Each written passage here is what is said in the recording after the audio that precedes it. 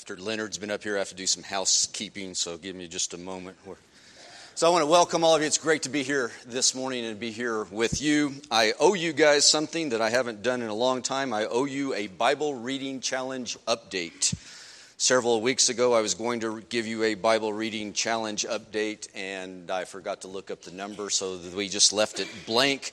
But this week, I am proud to say that I did remember to look up the number, and we as a congregation have read collectively 1,054 books of the Bible year to date. So why do we have a Bible reading challenge? Well, we have a Bible reading challenge because we very strongly believe in the power of God's Word. And we want to encourage everybody to make reading their Bible, being immersed in God's Word, a part of their routine, a part of their habit, something that they do each and every day. So please continue to read, continue to report your results, and we'll continue to give you updates whenever I remember to look up the number and give you those updates. So we believe the Word of God is powerful. We also believe that prayer is powerful and effective. And we would love to pray for you. If you're here this morning and you have a prayer request that you'd like to bring to the attention of this congregation or just to its eldership, we'd like to know about that so we can honor that request. We'd encourage you to reach in front of you and pull out one of our green prayer request cards. This is a communication card. If you'll fill out your prayer request on this card and then drop it in one of our collection boxes, we'll honor your request. There are several hundred people who are on an email list who will be waiting to get these prayer requests, and they will be praying for you. So please take advantage of that and drop your requests in the boxes. There's one box through these double doors up here at the front. There are two more collection boxes at the very back of the auditorium. We believe in the power of prayer. We also want you to know that we believe in the power of baptism. We are a baptizing church. We believe that it's in baptism that God works powerfully in our lives, that we join with Jesus Christ in His death and His burial and His resurrection. We're clothed with Christ. We emerge out of the water as new creatures, new creations, ready to walk in the steps of Jesus Christ. So if you're here today and you believe that Jesus is the Christ and you haven't been baptized, we really should have a conversation about that. And to have that conversation, all you need to do is take that same green card, turn it over to the back, fill out your contact information, check the box that says you'd like to talk to someone about baptism, drop that in one of those collection boxes, and either I or one of the elders will contact you Monday morning and we'll start that conversation. We believe in the power of baptism. And finally, I want you to know that we believe in the power of the church. We believe in the power of the church universal and the power of the church local. We believe that every Christian should be a member of a local church because there is power in the church. We're able to do things together that we could never do alone. So if you've been attending Netherwood for a while and you haven't yet let us know that you would like to be identified as a member of this church, we'd really encourage you to take that same green card, fill out your contact information, check the box about church membership, drop it in the box, and again, either I or one of the elders will contact you right away, and we'll have a conversation about that as well. The church is powerful. Well, today we're going to continue our sermon series from the book of Romans. This is a letter that the Apostle Paul wrote to the Christians in Rome. Today we'll be in Romans chapter 12, and this would be a great time to grab your Bibles and turn there. Romans chapter 12. And as we get ready to focus on just a couple of verses out of Paul's letter to the church at Rome, we're going to talk about transformation. And as we talk about transformation and focus on just a couple of verses, I want to make sure that we don't lose sight of the big picture. The big picture of this remarkable letter that Paul wrote. See, throughout Romans, Paul is talking about the gospel of Jesus Christ. In this letter, Paul makes a persuasive and very passionate defense of the death, the burial, and the resurrection of Jesus Christ. Paul doesn't just focus on the historical reality of the gospel. He also focuses on the mighty power of the gospel.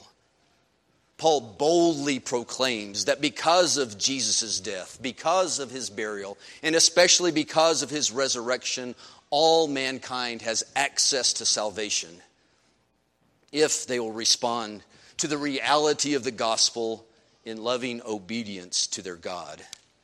And that's why early in this letter, Paul boldly says this. He says, I am not ashamed of the gospel, because it is the power of God for the salvation of everyone who believes. And since we're gathered here together this morning as a living testimony to the power of that gospel, I want us to join with Paul in affirming our faith in the gospel, our faith in the saving power of the death, the burial, and the resurrection of Jesus Christ. I'm going to ask you to repeat after me these words that Paul wrote so long ago. I am not ashamed of the gospel, because it is the power of God for the salvation of everyone who believes. And all the church says, Amen. Well, if you were here a couple of weeks ago, hopefully you remember that we talked about a couple of words that maybe aren't in our ordinary vocabulary. We talked about theology and we talked about doxology. And if you were here, maybe you remember that we took a quiz at the beginning of that sermon. I want to review that quiz to see if you really learned anything a couple of weeks ago. So I want you just to shout out the answers. We asked, what is theology? And the correct answer is the study of God. Very good. The correct answer is the study of God. What was the other correct answer? A word that preachers use to try to make themselves sound smart, right? That's the other correct answer. And doxology is, what's the correct answer? Doxology is an expression of praise to God. That's the correct answer. And once more, the other correct answer was, yet another word that preachers use to try to make themselves sound smart. I don't think it worked, but we do try. So we talked about theology and doxology, the study of God and an expression of praise to God. And 2 weeks ago, we pointed out that Paul spent most of the first 11 chapters of Romans on theology. Paul spent his time helping us understand who God is and helping us understand what God has done for us. And then we saw, as chapter 11 came to a close, we saw Paul break out in doxology, in worship, in praise. As chapter 11 came to a close, Paul said, oh, the depth of the riches of the wisdom and knowledge of God. How unsearchable his judgments and his paths beyond reaching out. Who has known the mind of the Lord, or who has been his counselor? Who has ever given to God that God should repay him? For from him and through him and to him are all things. To him be the glory forever. Amen. Amen. See, Paul turned to doxology. He moved from theology to doxology. He moved from who God is and what God has done to praising God and worshiping God. Praising God and worshiping God because of who he is and because of what he has done. And a couple of weeks ago, we said that doxology naturally flows out of theology.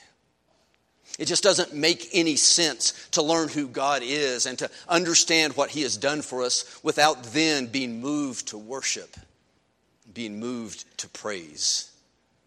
So I want you to think of theology and doxology as the first two legs of a three-legged stool. See, Paul tells us that we need to truly understand who God is. And we need to really grasp what he's done for us through Jesus Christ. See, theology is the first leg of that three-legged stool, but something's obviously missing. So next, Paul shows us that we need to respond to our true understanding with true worship. We worship God because of who he is and because of what he has done for us through Jesus Christ. So doxology is the second leg of that three-legged stool, but something is still missing. And what's missing is our transformation. When we learn who God is and when we understand what he has done for us through Jesus Christ, we can't help but worship him, but we also can't help but change who we are. the reality of God and the reality of what He's done for us changes who we are. We can't remain the same. So the final leg of the three-legged stool is transformed living. Transformed living in light of who God is and in light of what God has done for us through Jesus Christ. Transformed living. So here in Romans, over the next several chapters, Paul is going to convince us that if we know all about God and if we're devoted to praising God, if we have our theology and our doxology correctly aligned, but our lives aren't transformed by God, then we're just, to borrow Paul's words from 1 Corinthians chapter 13, we're just resounding gongs and clanging cymbals. If we have our theology and our doxology correctly aligned, but our lives haven't been transformed, we're just two-legged stools, unbalanced, easily tipped over, not able to support what we say we believe. So listen to what Paul says as he introduces the third leg of the stool, Romans chapter 12, verses 1 and 2. Paul says, "Therefore, I urge you, brothers and sisters, in view of God's mercy." Let me stop there and just paraphrase. Paul's saying, brothers and sisters, because you now know who God is, and because you now understand what He has done for you through Jesus Christ, I urge you to offer your bodies as living sacrifices, holy and pleasing to God. This is your spiritual act of worship. Do not conform any longer to the pattern of this world, but be transformed by the renewing of your mind. Then you'll be able to test and approve what God's will is, His good, pleasing, and perfect will. So what's Paul saying? You know, this is one of those passages that's really easy for us just to kind of skim over. It's familiar. We've heard it a lot. It's easy for us to just skim over it without really grasping the level of commitment, the amount of transformation that Paul is calling us to. So this morning we want to slow down and see if we can't get a clearer understanding of where Paul is going to take us in these last chapters of Romans. And to understand where Paul is going to take us, we need to have at least a basic understanding of the Old Testament sacrifices. And we need to have that basic understanding of those sacrifices, because when Paul tells us that we should, in light of God's mercies, in view of what God has done for us through the sacrifice of Jesus Christ, what Paul tells us that we must do is we must be a sacrifice, and he's thinking about a specific sacrifice. He says, offer yourselves as living sacrifices. He has a specific type of sacrifice in mind. Paul isn't talking about a grain offering, which was one Old Testament sacrifice. And in a grain offering, a portion of the grain from the harvest is given to God, and then the rest of the grain was eaten by the priests. And Paul isn't referencing the peace offering. In the peace offering, the fat and the kidneys and the liver from an animal were given to God. And it was burnt up, it was sacrificed on the altar, but everything else from the animal was left for the participants to eat. And we know that Paul isn't talking about the sin offering, because we know that Jesus offered himself as our sin offering. And we're sure that Paul doesn't have in mind a trespass offering. That was a sacrifice made for atonement for unintentional sins. And it was like the peace offering in that the fat portions and the kidneys and the liver were burnt on the altar and offered to God, but the rest of the ram was eaten inside the court of the tabernacle.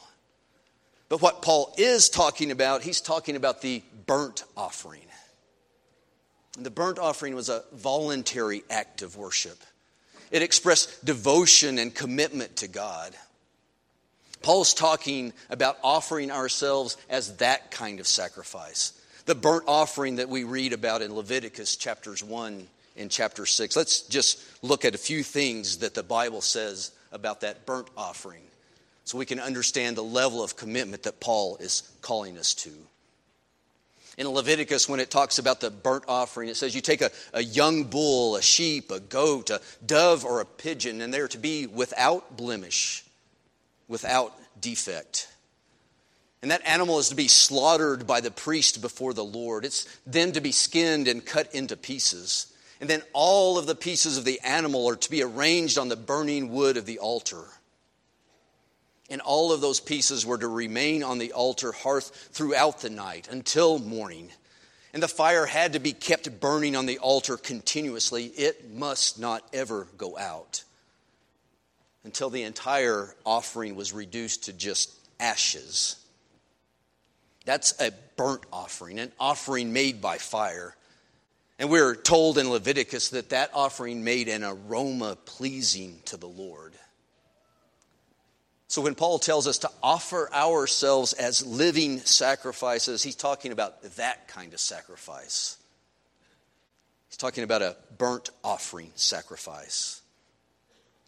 See, Paul wants us to know that if we're truly seeking transformation, we have to offer God everything. We have to offer Him the best we have. We have to offer Him all we have. The best we have is placed at God's disposal. Nothing is held back. We don't have the luxury of offering God our fat and our kidneys and our livers and then hold the rest of our bodies back.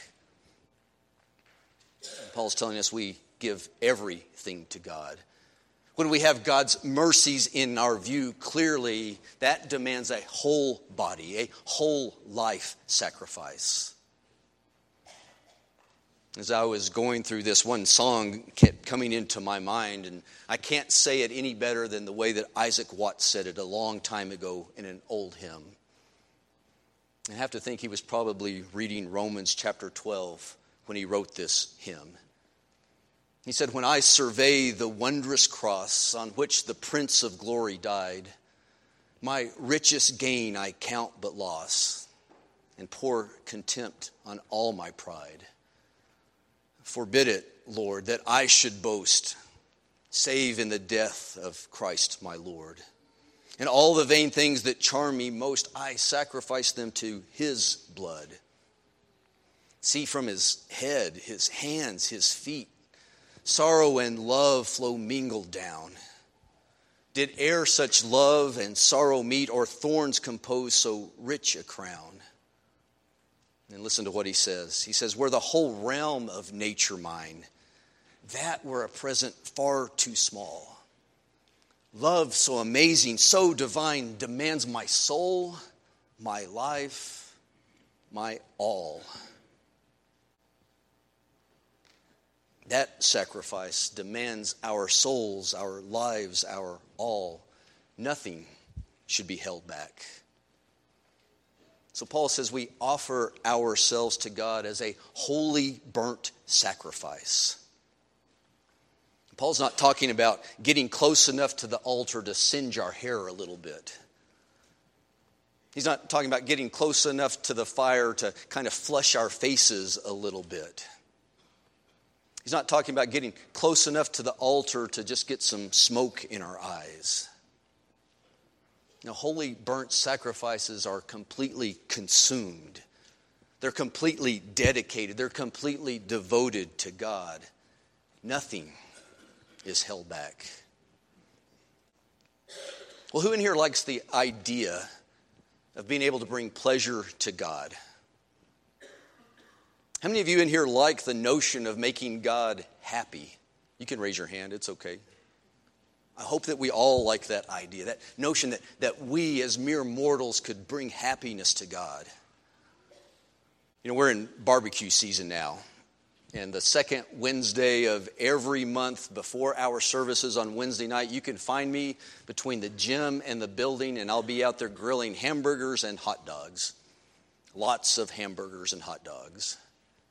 And as people come around the corner into the courtyard, I frequently hear some variation of, "Boy, that smells good." Or, "There's nothing like the smell of grilling meat." Or, "My mouth started watering as I pulled into the parking lot because I could smell that cooking meat." Most of us can relate to that. For most of us, grilling meat is a pleasing aroma. And one of the amazing gifts that we've been given is that when we present our lives with nothing held back as sacrifices to God, the amazing thing is that we smell good to God. We're a pleasing aroma to God. When we sacrifice ourselves in that way, we bring pleasure to God. See, there's nothing like the smell of a living sacrifice. But we also have to understand that there isn't such a thing as a sacrificing season. We don't present ourselves as sacrifices to God on the second Wednesday of every month during those warm months and then just call it good and assume that we're a pleasing aroma to God. When Paul tells us to present ourselves as living sacrifices, he's literally telling us to present a continual sacrifice.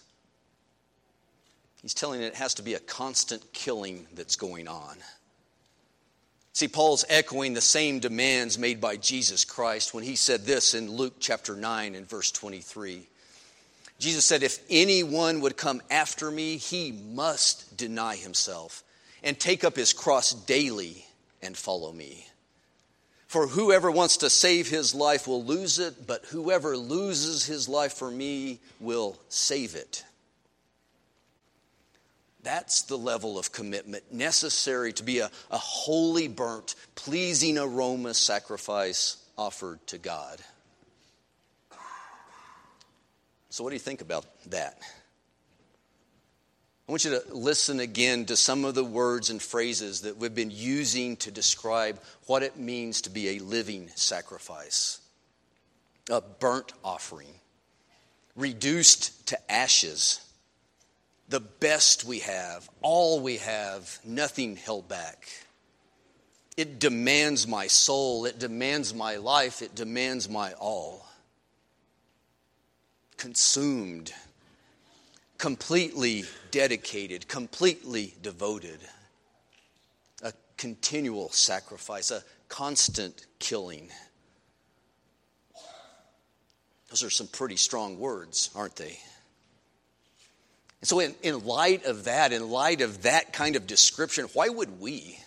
In fact, why would anyone choose to offer themselves as a living sacrifice to God? It's a fair question, isn't it? It's a question that's asked frequently. Many of us have at least one person in our lives, a friend, maybe a neighbor, maybe a coworker, maybe someone in our family. Someone who asks us that question. They don't ask us that question maliciously, but they truly don't understand. So they ask, why? Why choose to give up yourself to God? You say it doesn't make sense. It's irrational. Why deny yourself? Why give up your Sundays? Why control your appetites? Why control your tongue? Why not just be the Lord of your own life? And probably most of us at some point in our lives have been that person asking why. And I'm pretty sure that some of us are still asking why. Why choose to be a sacrifice to God instead of choosing to be your own God? And Paul gives us the answer to that question when he says, in the view of God's mercy, offer yourself as sacrifice to God. In view of God's mercy.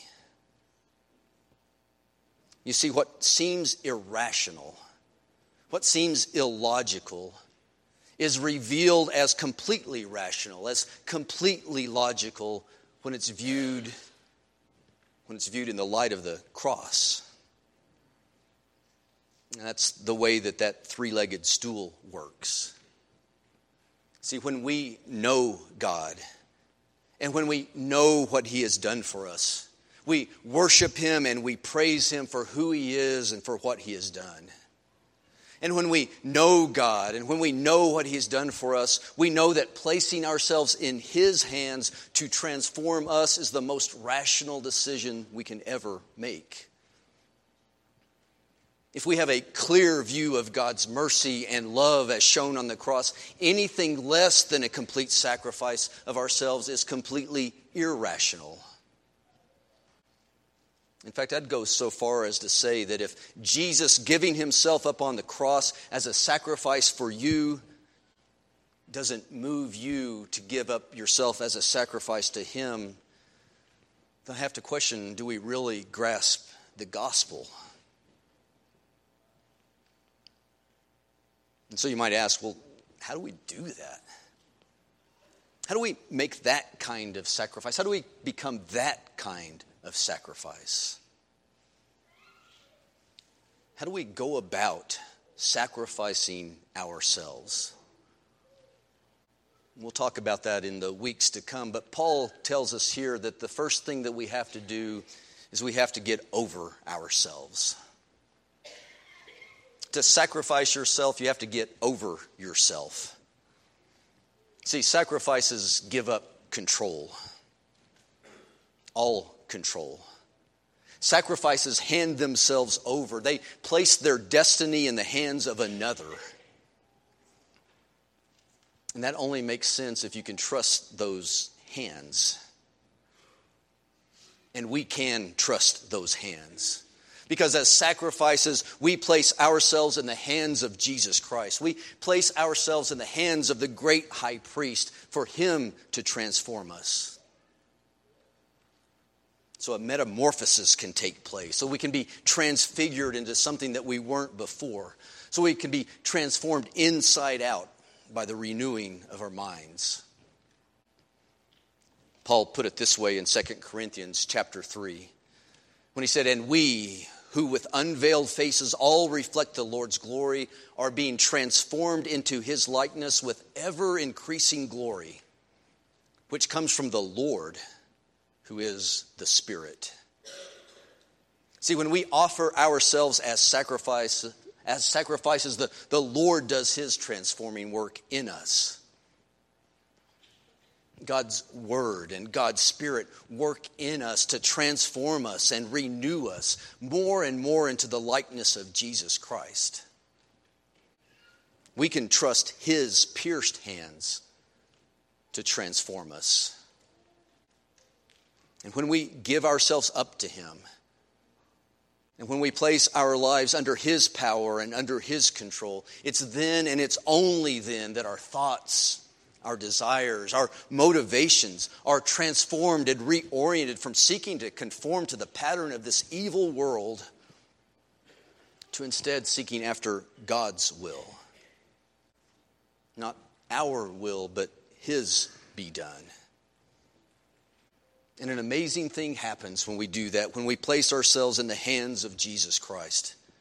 It's then and it's only then that we discover that being a burnt offering, being reduced to ashes, giving the best we have and all we have, we discover that holding nothing back, that having our soul and our life and our all demanded of us, we find that being consumed and completely dedicated and completely devoted, we find that continually sacrificing and constantly killing, we find that when that's done in the hands of the great high priest, we discover that being a living sacrifice is really, truly living.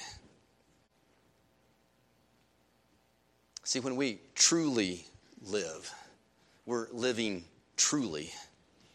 And when we live truly, we're truly living. When we live true to who God has called us to be, then He frees us to live truly according to His will. And I'm here to tell you that's the good life. That's the pleasing life. That's the perfect life, a life lived in the hands of Jesus Christ. No wonder Paul isn't ashamed of the gospel. Let's pray.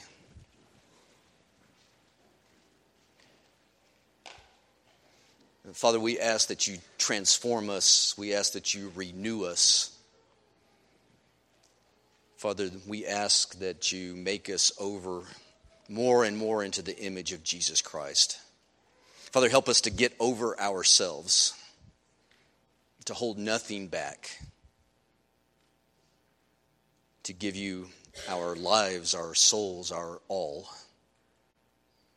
Father, help us to trust in the hands that were pierced, to transform us into who you would have us be. And Father, that's our prayer in the name of Jesus, who is the Christ. Amen. Well, as we end, I want to give you our uncomfortable challenge for the week. This is uncomfortable challenge number 21, and this is a praying challenge. Using the Psalms that you'll see listed on the screen, each day this week, pray for God's renewal and transformation in your life. And use those Psalms to help you do it. Take a moment and write those down, pull out your phone and take a picture, but also know that every week, every morning this week, I'll be sending out an email that has those on there as well. So pray for God's transformation in your life. Pray for His renewal in your life. Put your hands in the hands of the great high priest and trust that you will be transformed. We're going to end our time together by singing a song. And this is a song where we're going to ask God to work powerfully on us to bring renewal and transformation in our lives. Let's stand, let's sing together.